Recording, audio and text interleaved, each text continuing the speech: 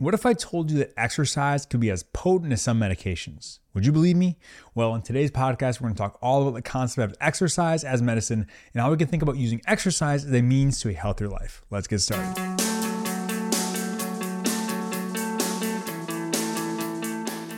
Welcome back, everybody, to Season 5, Episode 1 of the Building Lifelong Athletes podcast. I'm your host, Jordan Renicky. Today, we're talking about exercise as medicine.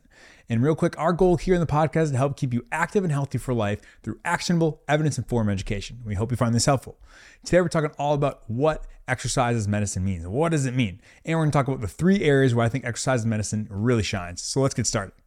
All right, so let's get started. We're going to first talk about the history of exercise as medicine. Like, what does that even mean? Well, exercise as medicine started a couple of decades ago. The concept that exercise can be as therapeutic as traditional medicine, meaning that if we treat certain conditions with medications, what would happen if we treat them with exercise instead, or on top of that, or something like that, but we're using exercise as an actual treatment.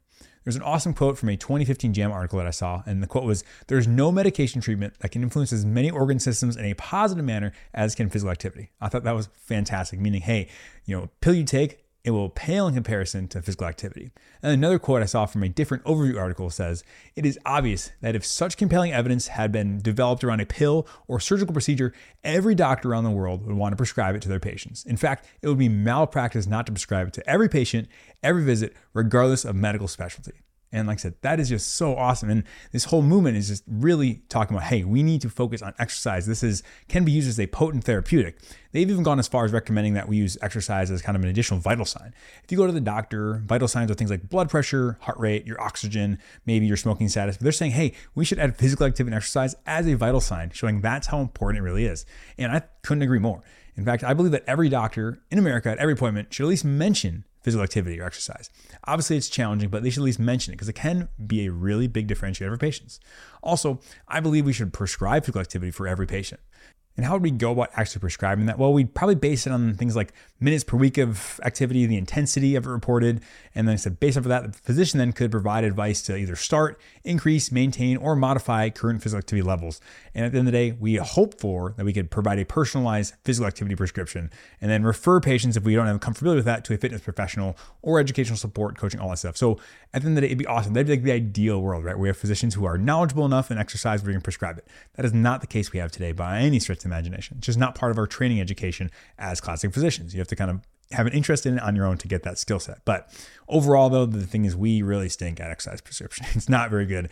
A national health interview study found that only 32% of patients received advice from their physician or other healthcare professional about exercise to either continue or be physically active when they're at their visit. So during their visit, only 32%. So less than a third of people had that talked to them about. And like I said, that's just doing a disservice. We have to do better. And the question you might ask is like, well, why is this a thing? Are doctors just all paid off by pharma? And like, no, that is not the case. I do not know any of my colleagues. Literally, none of them make money from pharma. So like, I'm just going to stop there right there. That is not the case. But we are disincentivized to do it just from how the system is set up, right? So you think about the traditional medical model, what we call a fee-for-service model, meaning the more patients you see, the more you can bill, the more you can generate. That's how services, health services want it. Obviously, that's a whole different topic. I'm not going to dive into that. That's kind of a pet peeve of mine. But the more patients you see, the more money you make for your clinic, for your boss, essentially. And at the end of the day, you need to see patients every, 20 minutes is kind of boom, boom, boom, boom, boom. Some people can go more than that, even 15. So you're just moving fast. And a lot of people feel they don't have time. On top of that, they don't get reimbursed for that. Meaning if you have a conversation with someone about exercise, despite it being the most important thing in the world, you can't bill for that. You can't bill saying, hey, I talked about exercise, because it's not a intervention or a guideline practice thing. So there's not a lot of money in prevention. And there needs to be a shift in prevention-based care. So essentially what we need to do is we need to flip the entire medical system model on its head, meaning, hey, we need to pay for prevention. Meaning if we can talk to about exercise, nutrition, sleep, all these really important things, which doctors want to do. They want to talk about, they just don't have the time. But that being said, if we can incentivize them to do that, meaning, hey, actually you get paid based off of talking about the preventative things, like that would be a huge paradigm shift. And that's what we really, really need. Okay, and so maybe we're asking, okay, what type of exercise are we talking about here? Well, there's no one specific type of exercise. It can be multimodal, and actually it should be multimodal. Multimodal meaning we do resistance training, we do aerobic, we do high intensity, we do lots of different things.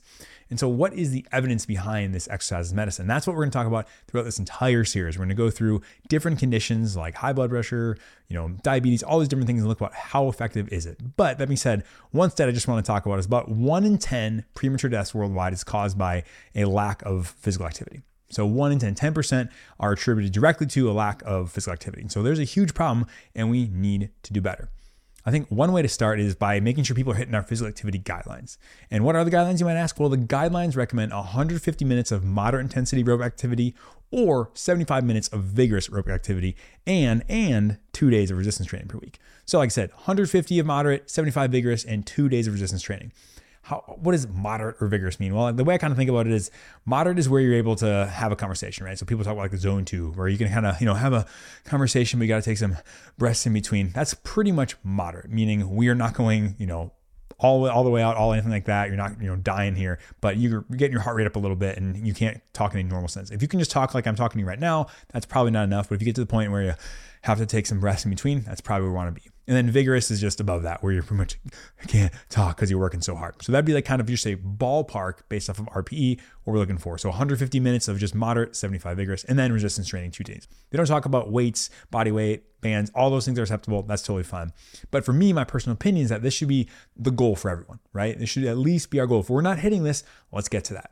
And like I said, it really depends on how you like to exercise, right? There's some people who are just like, I like lifting, and that's what I want to do for exercise. And I'm not going to say don't do that. Obviously, if it's that or nothing, do that. But I think a lot of people are leaving a lot of gains in just life and their health by not doing the other one, whether they're not doing cardio or people who just do endurance and don't do lifting. So I said, they recommend both for a reason. It's very important.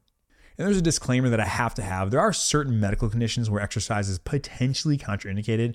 These are few and far between. But like I said, if you have any questions saying, I don't know if I should exercise, please talk to your doctor. Additionally, there is a nice resource online. It's called the ePAR-Medex. You can find it in the show notes.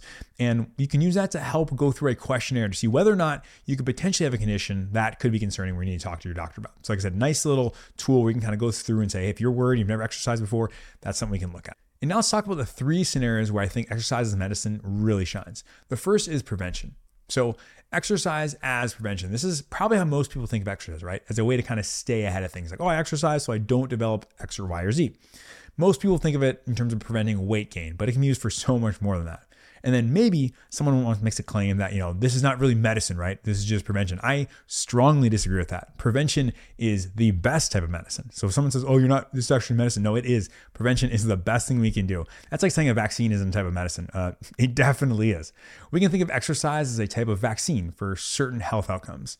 It's just a vaccine that you need to do over and over and over again. And if you stop, you lose a lot of the benefits. But a vaccine nonetheless. So prevention is a huge part. And like I said, that is the goal. The goal is that we're using exercise to prevent anything from actually happening. That is like ideal. We want to make sure nothing develops. That is our number one goal. But then let's say we do develop something. Exercise can be used as a first line. And so this is when you first find out that you're no longer invincible, right? We've all had that day as you continue to age that, hey, you're not the same as you. Whether it's just you don't feel as good or got aches and pains, like everyone gets that realization that you're not, 16 anymore. And maybe it's a diagnosis of high blood pressure or high cholesterol, or like maybe you're gaining some weight. Whatever it is, we all realize we're not indestructible. However, if we're all catching something like that early enough, then we have tons of options still. So that's the key, right? So first things first is just being aware of your health. So checking on things, going to regular appointments, doing that stuff, because unless you're looking for it, you won't find it. So that's step number 1. Okay, let's start, for example, maybe someone's gained a little bit of weight, maybe their blood pressure's starting to creep up, something like that. Exercise can be used as a first line medicine. That's like legit use case for it. Like if you look at the guidelines in most of these things, they'll say like lifestyle changes. Or let's say maybe you're told that your blood sugar isn't great or something along that realms, but it's not too serious. And exercise, once again, might be all you need.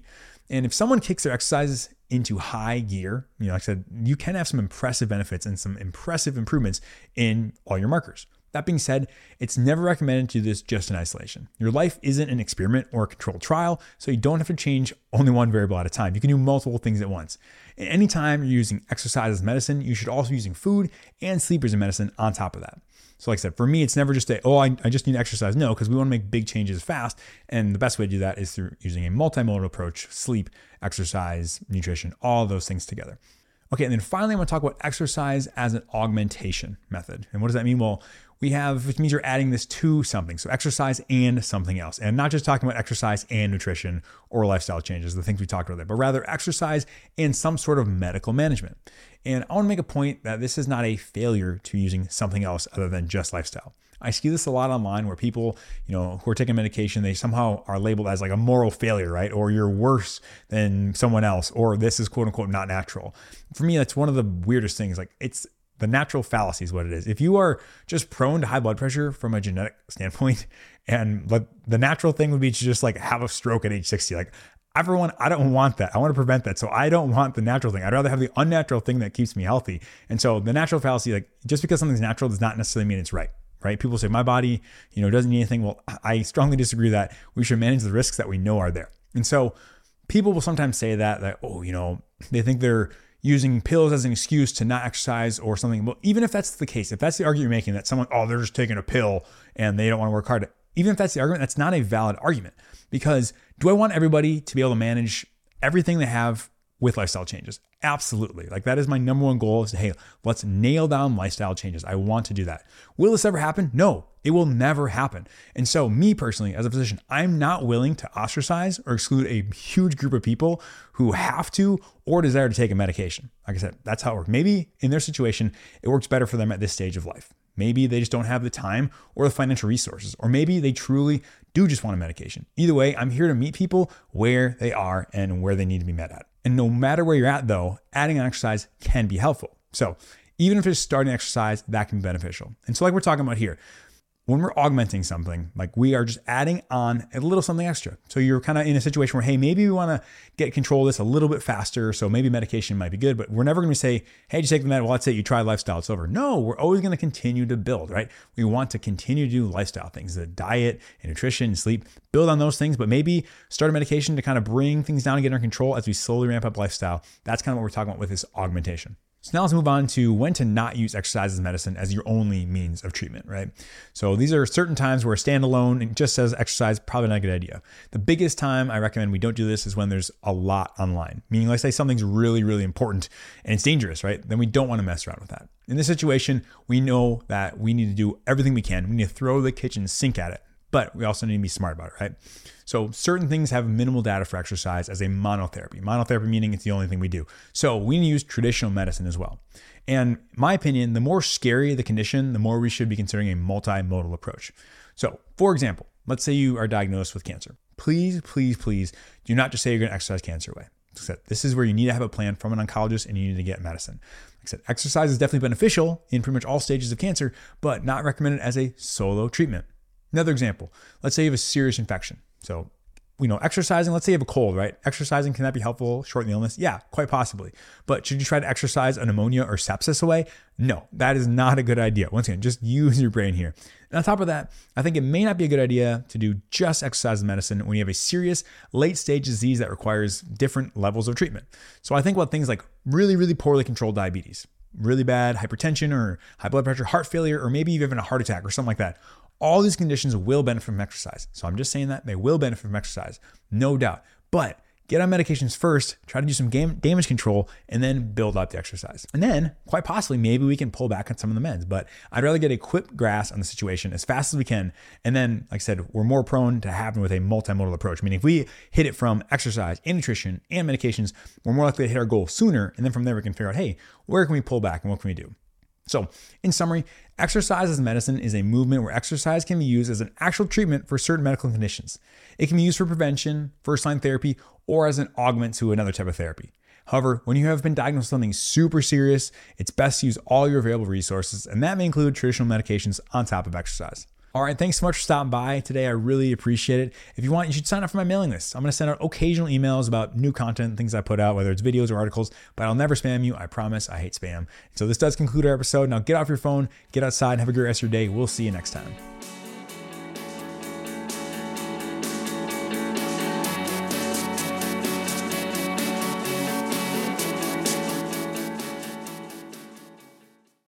Disclaimer. This podcast is for entertainment, education, and informational purposes only. The topics discussed should not solely be used to diagnose, treat, or prevent any condition. The information presented here was created with an evidence-based approach, but please keep in mind that science is always changing, and at the time of listening to this, there may be some new data that makes this information incomplete or inaccurate. Always seek the advice of your personal physician or qualified healthcare provider for questions regarding any medical condition.